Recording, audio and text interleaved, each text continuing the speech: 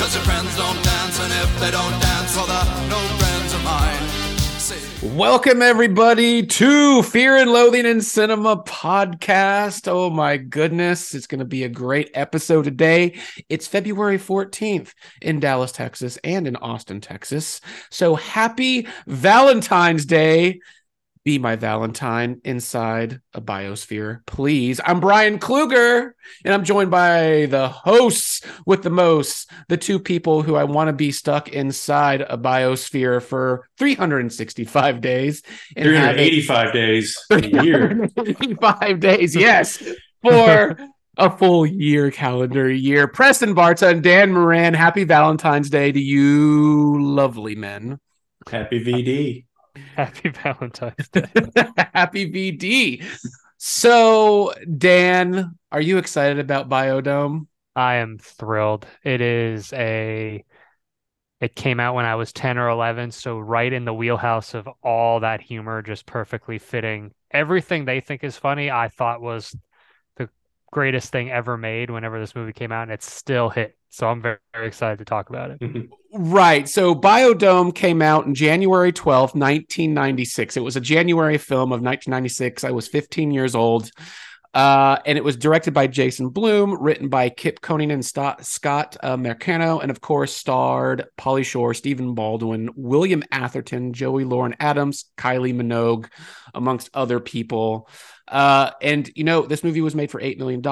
It almost doubled that. But it has a 4% rating on Rotten Tomatoes, and we're here to tell you why that is incorrect, why this movie still is amazing. But first, Preston, you have to tell me, I do believe, knowing you for several years, more than that, a decade, Biodome is close to your heart on Valentine's Day and in your life. So please talk with us about why Biodome is so special.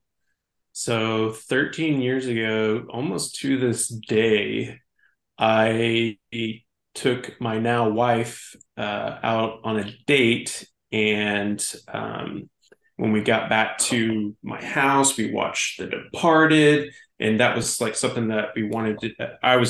She was asking me like what my favorite movie was. I was asking what her favorite movie was, and at the time, hers was Wicker Park. And so we made a deal to exchange because I had not seen Wicker Park. And we made a deal to show each other our favorite movies because I was and still am such a movie guy. And so we watched The Departed. I shared The Departed with her, and then we had another day to do Wicker Park. But right after that, I just turned it on TV, on cable, and I was flipping through the channels, and Biodome was on. And Biodome holds a really special place. Just Pauly Shore movies in general hold a very special place in my heart. Because I watched them all the time. There was Pauly Shore's language is so much a part of my household, and all the noises and gooey noises that he does. So we watched Biodome, and I had no idea that she was as big of a fan of Pauly Shore as I was. So we immediately just like connected even more, and there was a moment in the film where I think, because when we watched it together last night for the first time in many, many years, and it was our goal to try to figure out the specific moment that led to our first kiss, because this is where I shared my first kiss with my wife. We both knew a quote, and we couldn't figure out which quote it was, but it had to have been something in the desert sequence when they get kicked out and they're in the desert. And we both quoted it at the same time. And I just remember us giving each other a high five, and we kind of put our hands interlocked like that, and then we kissed each other, and that was our first kiss. So this movie connects to me with my relationship. My day job, I work at a company that is all about sustainability. So who knew that this was going to be an even bigger movie in my life and just completely kind of depict where I'm at. And so, it holds a very, very special place in my heart. So it was so much fun to watch it again last night, and just us to crack up a storm and be like, oh my God, this movie's so dumb, but it's so amazing. You can't look away. And so, yeah, it's fantastic. Oh, what a wonderful story that is. I just like that it was just randomly on a television and we Yeah. were just like y'all locked hands, locked eyes, and then locked lips over Yeah. over Biodome. Dan, What- did you have go ahead. Which we actually went to go see a stand-up that Pauly Shore did a couple of years ago, probably like 6 or 7 years ago. And man, we were trying to get a hold of him so badly just to say that you're the reason why me and my wife are together.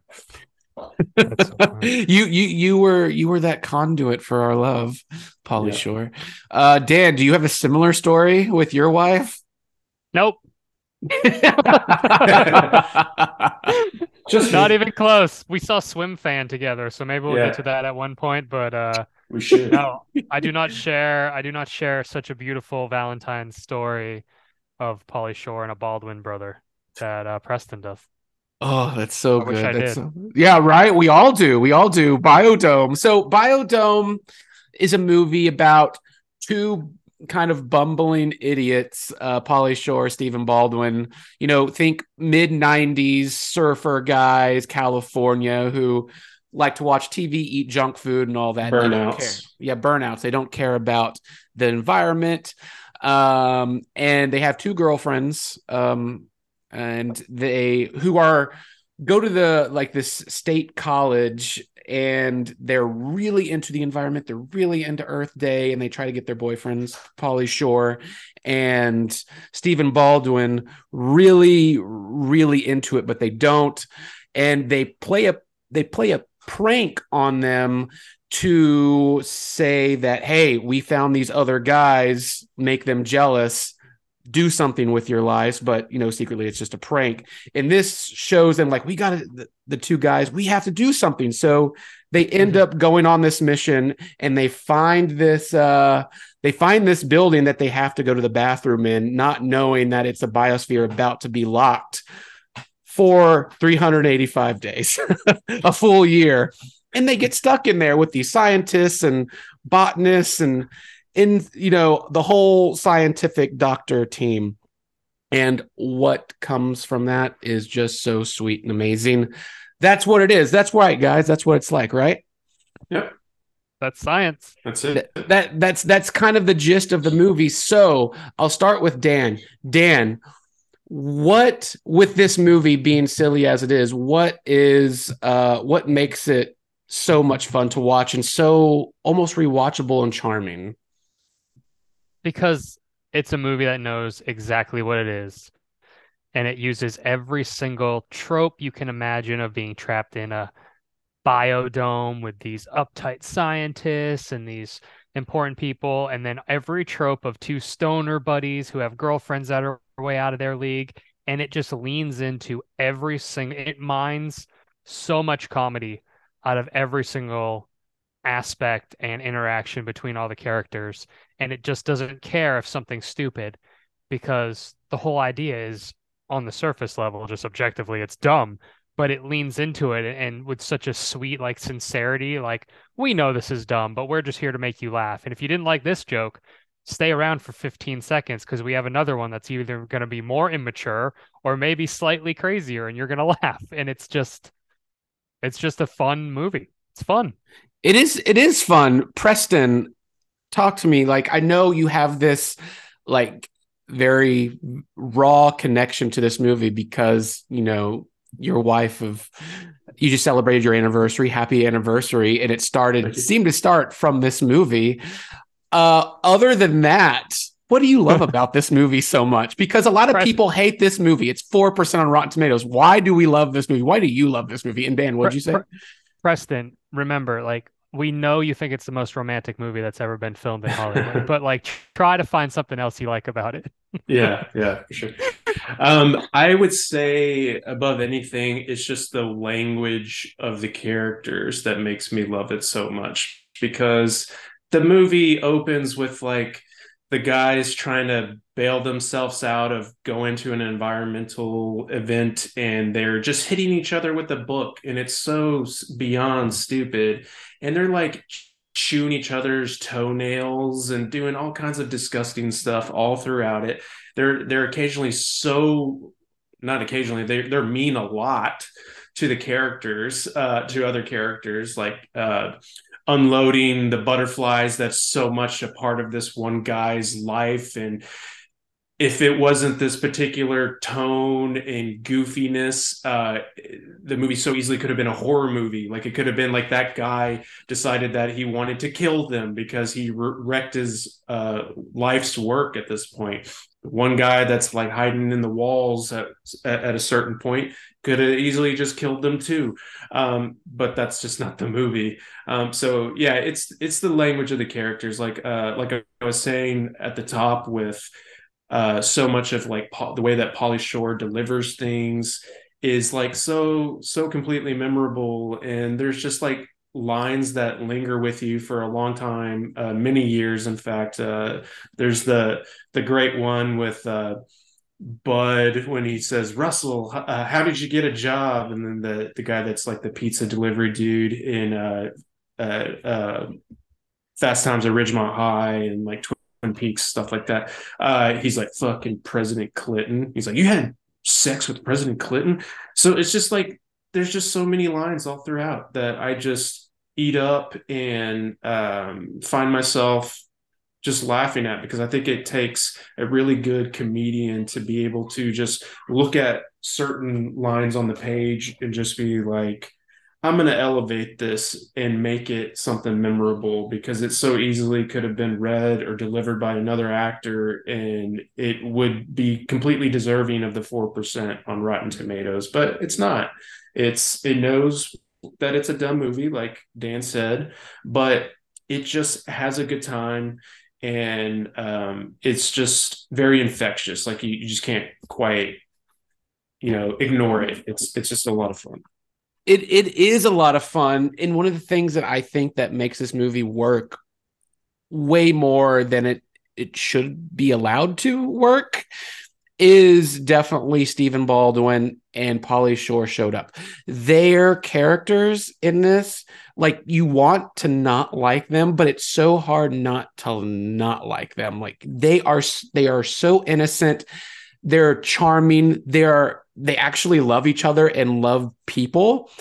They never get like mad at anybody. They're not out to get anybody. They're out to have a good time and make others feel good. And they just have this certain aura about their character that you're just like, man, I love these guys. Like they're so sweet and endearing. And I think that's what carries the movie. And I think with the doctors and the scientists that they have to share the space with, at first they're like, why we are above this.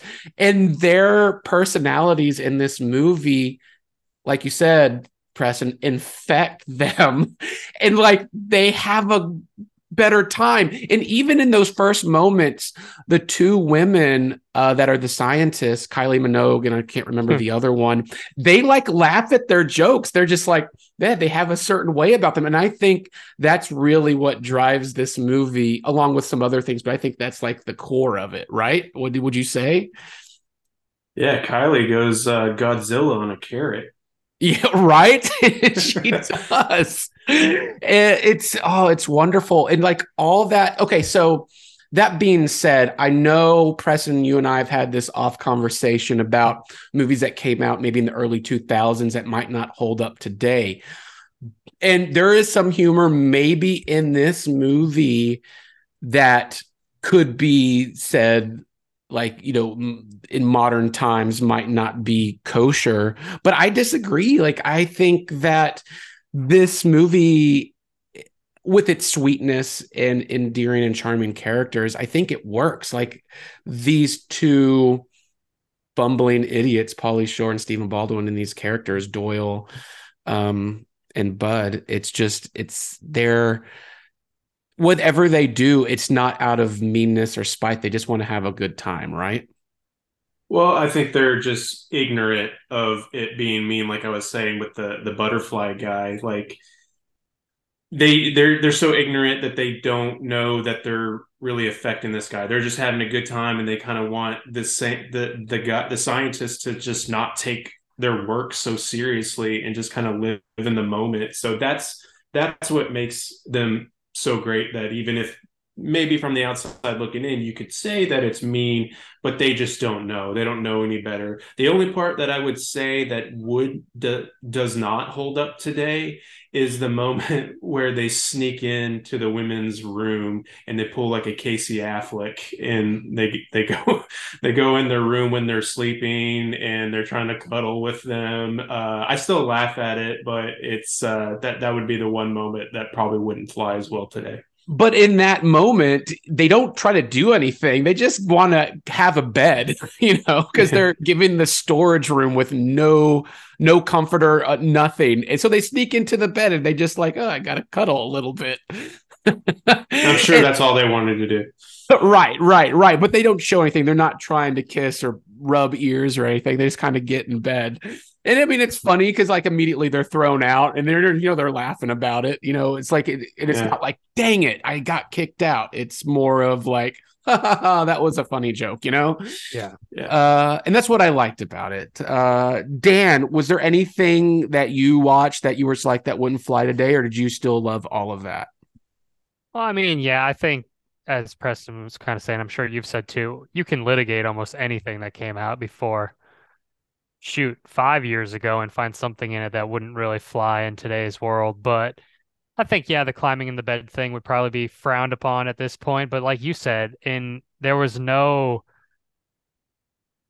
even a hint of like nefarious intent on their part, other than there was like no maliciousness. Yeah. They were just they were literally getting in there to like snuggle, and when the girls woke up, they were like, "Oh, you got us," and just left. It wasn't like, "Oh man, I'm trying to get laid here." Like, I don't know. Yeah. It was just, they're such innocent idiots, and yeah, it's tough to really fault them because they're never, everything they do, even to the credit of the directors and the writers or whoever you want to say it, everything they do is stupid, but they do it from a kind-hearted place of like how they're seeing the world, and it ends up being a good thing in the end. But there's never a point where like, you should definitely be these guys or emulate these people. It's like, no, just take the piece of like finding joy in weird situations and like having a good heart is all they end up taking away from the movie as far as like a message, if you will.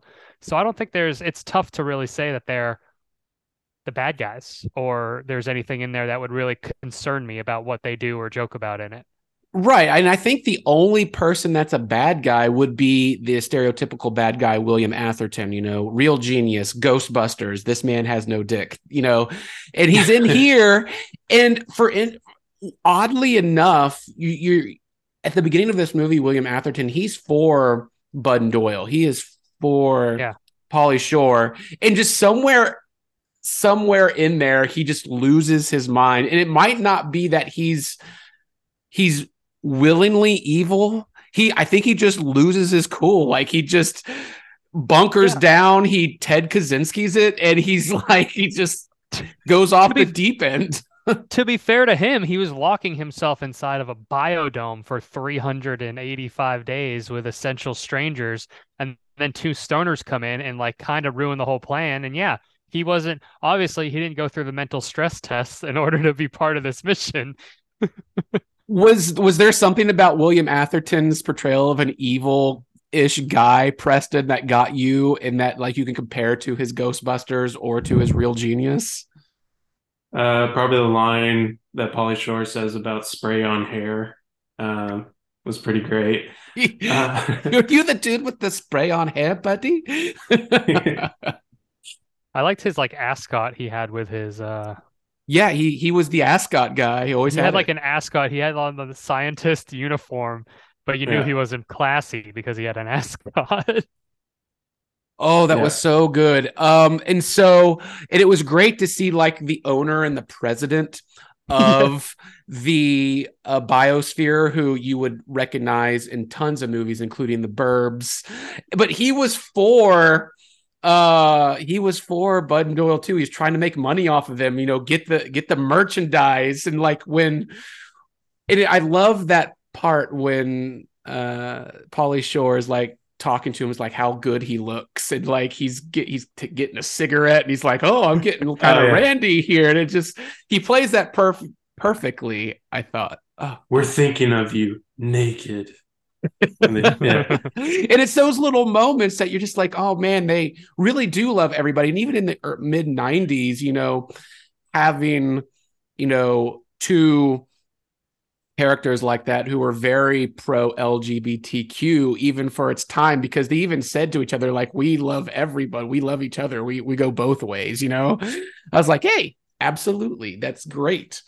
I did really enjoy that.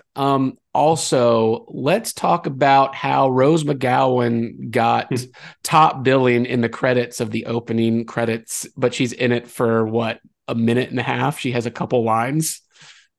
Yeah. Was this post Scream? No, I don't think so. This was 96 and Scream came out 97 or 98. So I'm trying to I saw that and I was like, oh, I didn't remember her being in this.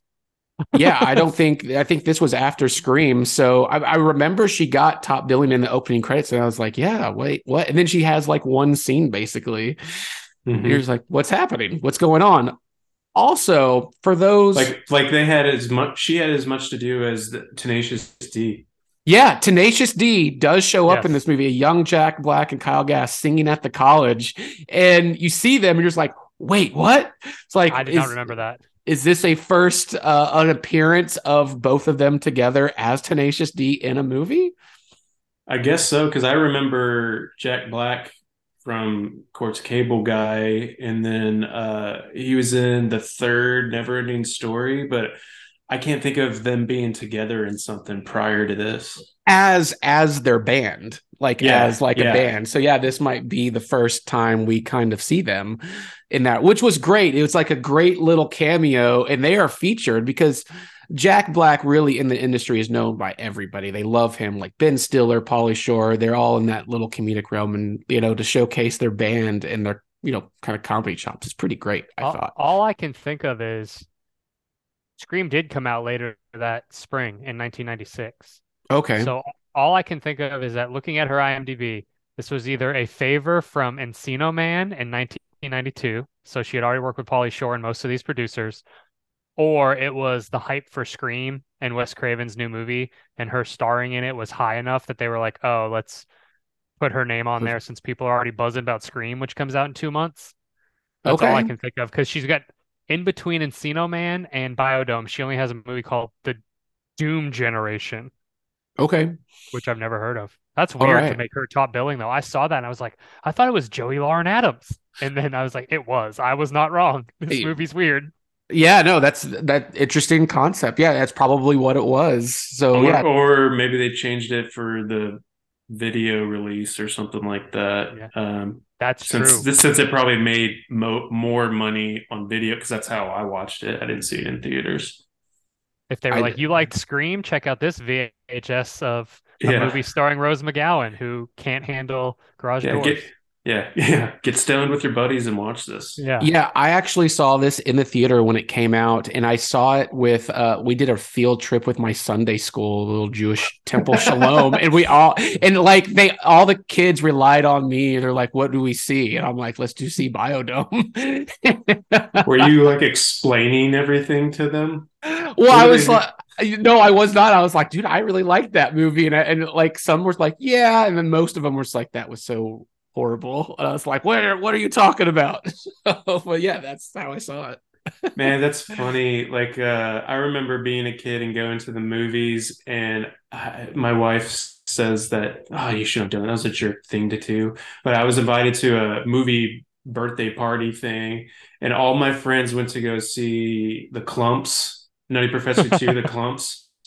And then I was like, I can't do that, guys. I'm going to go see Gone in 60 Seconds for like the fifth time. And I watched it with their parents because they all went to go sneak off and see their own movie. So that just takes me back to doing that sort of thing. Having a mind to be able to be like, yeah, I'm not going to do that. That's Oh, funny. that's funny. That's good. I like Oh wait, that. before we get too far along, can we talk about the overall 90s-ness of the movie that starts with like the opening credits with it being like this MTV infused where the title card has like a screw on it. It has all these sound effects. And then just the tie-dye shirts, the 90s like hippie culture, it's just a great joy to me. So I'm just curious, like, what were your all's takeaways with all those little moments and the 90s stank on it? It's a N- time nos- machine. yeah, nostalgia for sure. I mean, I lived during that. I was in my teenage years in the 90s, and I mean, I definitely exuded 90s when I was growing up, and coming back to this movie and seeing like all those, Nickelodeon-esque and MTV type of things in it. I was like, yes, because nowadays everything's like more serious and into darkness. We Yeah, got to do it right. And like, I miss the silliness of the 90s. Like, I yeah, do. yeah. I think it's great. And I think a good example of that, even though some of the music of this movie is so goddamn impressive. Like, even today, like the da da da, and even playing the entire song of Men Without Hats, Safety Yeah. Dance, like genius. But like, all the music in this movie is like a time capsule. I'm just like, damn, this is a good soundtrack. Like, really, why don't I own this on vinyl? Like, I need it. I know. I want like their version of because it was funny that I noticed this time that when they do the Iron Man, Yeah. they actually play like the Spider-Man song, like a punk They version in the do. background. No, because they're singing it and it's not Spider-Man, and they make the joke like that's Spider-Man, but then they actually play the Spider-Man song, and I'm just like, wait, what is going on here? Is this part of the MCU? What's going on? Yeah, And Yeah. it's just They're go ahead. it's fun. And yeah, like you said, there's music drops. There's almost like there's someone with a soundboard doing the post-production on the movie and putting in funny sound effects and like Right, music especially drops. towards the beginning of the movie where Right. you hear the boings and the little sound effects that go into it, and I enjoyed that because it tries to make it. I think they did that because if you actually saw two people hitting each other with a book that hard and kind of being like that, they might like these people are deranged. But when you add that sound effect, it makes it so silly. And with those two characters, sniffing each other's farts and stuff like that and calling it keep on like cruising, man. keep on cruising. It's so good. And I got to remember because, watching the movie for the first time in the theater with everybody and then watching it over the years, what really sticks out to me that still cracks me up every time, and it's like just a dumb joke, is every time they do rock paper scissors and Pauly Shore just immediately has to, like, he changes it the last second and Stephen Baldwin does not know. It's so wonderful to me to watch that because that makes me laugh every time. Like, do y'all catch that? Oh Yeah. yeah. Yeah. Such an idiot. And let's talk about that. Let's talk about the dialogue. Because I'm not sure, I haven't talked with Pauly Shore, I haven't talked with Stephen Baldwin about this movie. Do you think this was like script written, or do you think they just riffed on each other constantly? I'm sure they had a treatment or just like some sort of like baseline there because it does seem like some people are like treating this as like a real thing because this movie like so easily when they get to like the biodome portion of it they got all these background actors and everything and then it's just so easily could have been like a serious movie about the environment and it's just like hard to believe that some of these actors were like this sounds like a good career move because I remember reading on the trivia that Alec Baldwin told his brother that he's going to ruin and sabotage his career if he does this movie. Um, but yeah. And jokes on him because Stephen Baldwin was most recognized for Biodome. He's the more celebrated Baldwin at the moment. So he sure is. He sure is. And you've got to think, like, with these characters, how sweet they are and how just there's no stages of lingering depression or grief. Like in what a great example of this character and in these like the amazing psychology of them is that, when they're trying to fix the biosphere and give it up to homeostasis 100%. Mm-hmm. Stephen Baldwin is collecting cigarette butts from the party they throw. And that's taking a long time. Pauly Shore comes along and is like, hey, buddy, we already got it. We got this thing to do. And Stephen's like, well, what am I supposed to do? And Pauly Shore's response is, well, at least you collected them. And Stephen's like, yeah, perfect. And it's happiness. And that's a great example of just moving on, being happy and go lucky, not dwelling on something, moving forward. And I think that's great for anybody. That little moment is so perfect. Did y'all get that? Oh yeah. Yeah. My absolute favorite moment, and this could have been the moment that caused me to kiss my wife, is when they're in the desert and they're they think that they're about to die, and they're just kind of going through things that they've done in the past. That's another thing that's so great about this movie, all the flashback sequences of when they're kids and they're messing around. And so they're going through all these stories of what had happened. And then it gets to the last story with Stephen Baldwin's character. And he says this, he's talking about the Great Fire of 1979 or something like that. And then Pauly Shore's like, you're going to tell me that you're responsible for that? No, but it was a pretty cool story. And just these moments of comedy kind of sneak up on you, because in one moment you can be like, and then other ones you're like, my God, that had some bite on it, and I am still laughing and still thinking about it years later. I think that they definitely had some, to go back what you were saying earlier about what they probably had scripted. They probably did have quite a bit down for the more serious stuff that's plot, where they get to the transitions. We have to get here. These are all the beats that we need to hit. You can color in the gray spaces with whatever language you want to, and just kind of have fun. And I guess it worked out for them here, not so much in Ant-Man, as we were kind of joking around about with the new Ant-Man movie, not really having the chops to be able to color in the gray spaces. But you can feel that a lot of the moments feel improvised, because I think there's even some moments, if you focus on some of the other characters' faces, you can see them holding in a laugh. Even with Kylie Minogue, they lean into it when they're flirting with her. Yeah. And those look like genuine smiles or laughs to me. They were I know it's two different shots, but I think they were just riffing pickup lines on her and being goofy and making her laugh. And to add on to exactly what you were saying. Yeah. Yeah, I think that that's what it was. How with those two, Stephen Baldwin and Pauly Shore, being in those characters, being dressed like that, and then having them on set, how could you not laugh? How could you not have a good time? And kudos to William Atherton for literally keeping that straight face, for most of it. Yeah. Yeah. And that's what I loved about it. Because he kind of doesn't show up until the very end of the movie, after the first, 15 minutes, you kind of see him here and there. But yeah, it's so good. It's how this movie ends is how it kind of starts out, is oh, they got the girls again. They need to go to the bathroom, and they pull into, the nuclear power plant. What's going to happen here?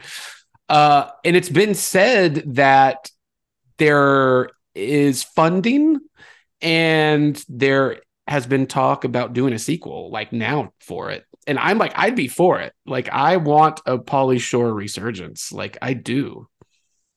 Yeah, I would want one too. Because at this point in his career, he could just do anything. I didn't see that other stoner college comedy thing where he plays a Van Wilder type, or just a burnout, another burnout, or the weed dealer or something. I didn't see it, but I'm hungry for him to have another opportunity, because in the Army now, Son-in-Law, Encino Man, Jury Duty. Yeah, jury duty. Yeah, especially the part on the bus. Yeah, there's just I think Brian hit it with just like they just have such an energy about or I guess Pauly Shore more so that has an energy about him where he can just really just pull off almost any scenario. But I'm curious to know what that would be like in his older age if he was to return to the playing this character and having Stephen Baldwin back. Um, would they probably wouldn't have they wouldn't be like sustainable people. I don't think that part of their lives would have stuck following this experience. And so I'm just kind of curious if they would be actually just snap back to the way things were and they were just kind of doing it to get where they needed to be. I wonder how serious that they would take it and if they would pick things back up at the power plant or something like that. I don't know. I wouldn't imagine that being the case. I would imagine it would be like a Bill and Ted 3 where it was like they had kids Yes. and they would play a big part of it, in modern times. And I think that's would be the way to But go. it's been done, so why not? Because I think Dave Chappelle said he's like, I'm not interested in doing like a half-baked sequel. I don't want to see a movie where the kids get stoned. I was like, what's more interesting to me? See 50-year-olds get stoned. Right. Right. If they were in a state of Arrested Development and they were still just stoners living together, you know what I mean? And then like got into another situation, then I feel like that would be funny. But like you were saying, Brian, I know it worked for Bill and Ted and stuff, but it would just have to be another really dumb, just lean into the dumb. No, I hope so. Like I They would get on really like a want this. SpaceX rocket. And this movie hasn't gotten a lot of love. Like I think it's on a Blu-ray, but I think it was like an early Blu-ray. And Yeah. has this come out like in some form of collector's edition? No, unfortunately not. Because I remember a lot of people asking Pauly Shore about it on Facebook and Twitter, and I haven't seen what Jury Duty had a Blu-ray, I think, Yes, through it did. Mill Creek. Yep, it did. But that was it. Nothing that's because I would put probably I would put Encino Man, Son-in-Law. Well, I don't even know if I put it in, but I guess I would. So yeah, there would need to be a 4 or 5 movie pack, and they just haven't done it yet. Or We put it on need, streaming, make it available to stream more easily because they're either all separated, one's on Hulu, or they're not available. yeah. So with Biodome, like it's free on YouTube. Other than Yeah. that, you have to pay $15 to buy it on digital. And it's a hard movie to find. Why? I mean, come on, like people need this. Like I think with the comedy now and everybody trying so hard to be politically correct and everything, I think this movie just is what people need. Like, have a good time with yourself, have a good time with others. Like, it's not all doom and gloom. Like, you could have a good time with it. Yeah, it's okay to laugh at essentially Looney Tunes characters Mhm. and fart jokes, which is essentially what this is. I mean, the physical stuff is they're not human beings with the physical comedy and the physical injuries. They are not humans, they're cartoons. And then every joke they go back to, like, my son would think this is the funniest movie ever because he's a 7-year-old boy. Like smelling farts and that sort of stuff is like the bread and butter around these parts right now. So I mean and sometimes it's funny to just laugh at those. I mean, if this movie was 2 hours and 15 minutes and tried to say like a real message about the environment or something that they would have to do with today's movie, my eyes would be rolling out of the back of my head. But instead it's like, we're really not going to learn any lessons and we're going to go ahead and try to go to the bathroom in a nuclear power plant. Movie over. Hey, that's still funny at 41. Hey, it's kind of like Brian. It's like what you were saying about Burn After Reading. You know, the last moment of that film is just like, what do we learn here, guys? Absolutely nothing. Absolutely nothing. What do we take away from this? I don't know. Yeah. We take away great lines like when they toss the fireworks and some guy yells off screen, "Holy Kennedy!" Yeah. So Honestly, this movie if it took anything, it's Dude, Where's My Car borrowed the exact same premise. yeah, 5 years later, like, way above and beyond that premise with right, but everything. like when I watched the opening to this, I was like, I've seen this with like two losers doing stupid stunts in their house, and they have two hot girlfriends that are way out of their league. And I was like racking my brain for like a solid minute. I was like, oh, that's dude, where's my car? Like starts the exact same way. So, Yeah. you know, It's so good. And I want to end on how funny this movie is towards the very end of the movie before they're about to, like, next day, they're about to be released from the biosphere. The two girls come into their storage room to Bud and Doyle, and they start making out. And they're making out hardcore. Pauly Shore's like, wait, we got girlfriends. The music stops. He looks over to Stephen Baldwin, and then the music starts back up, and they're just hardcore tonguing. And it's just so funny how, like, the music stops. Wait, what? Looks over there to Stephen, music starts back up, and it's a glorious moment. Yeah, the period at the end of the sentence is when the girls leave the room and the door shuts behind them, and they just go over there and hump the it. door.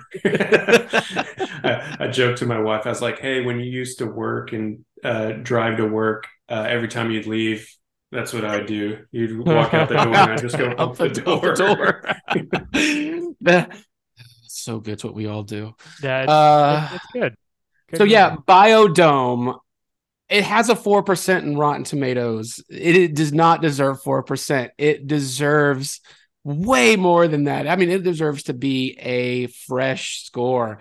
Revisit Biodome, please. Revisit Pauly Shore. There is that sweetness to these characters that is just still so great, right? Great. Yep. I think I need to like share this podcast on my website and then write a little bit about it, just like a paragraph, and then just add it to Rotten Tomatoes just to take it to like 5. You need to. You do it. Please do it. It's worth it. Yes, again. How many reviews are in on that? 26. It's way too low. It's what did someone go into? What did someone go into looking for with this movie where they were going to be like, "Oh my goodness." I think it's 26 reviews, 4%. And it's just crazy. Am I right, Preston? Are you looking it up? Yeah, 26%. Or 26 reviews. Yeah. Let's add more to that.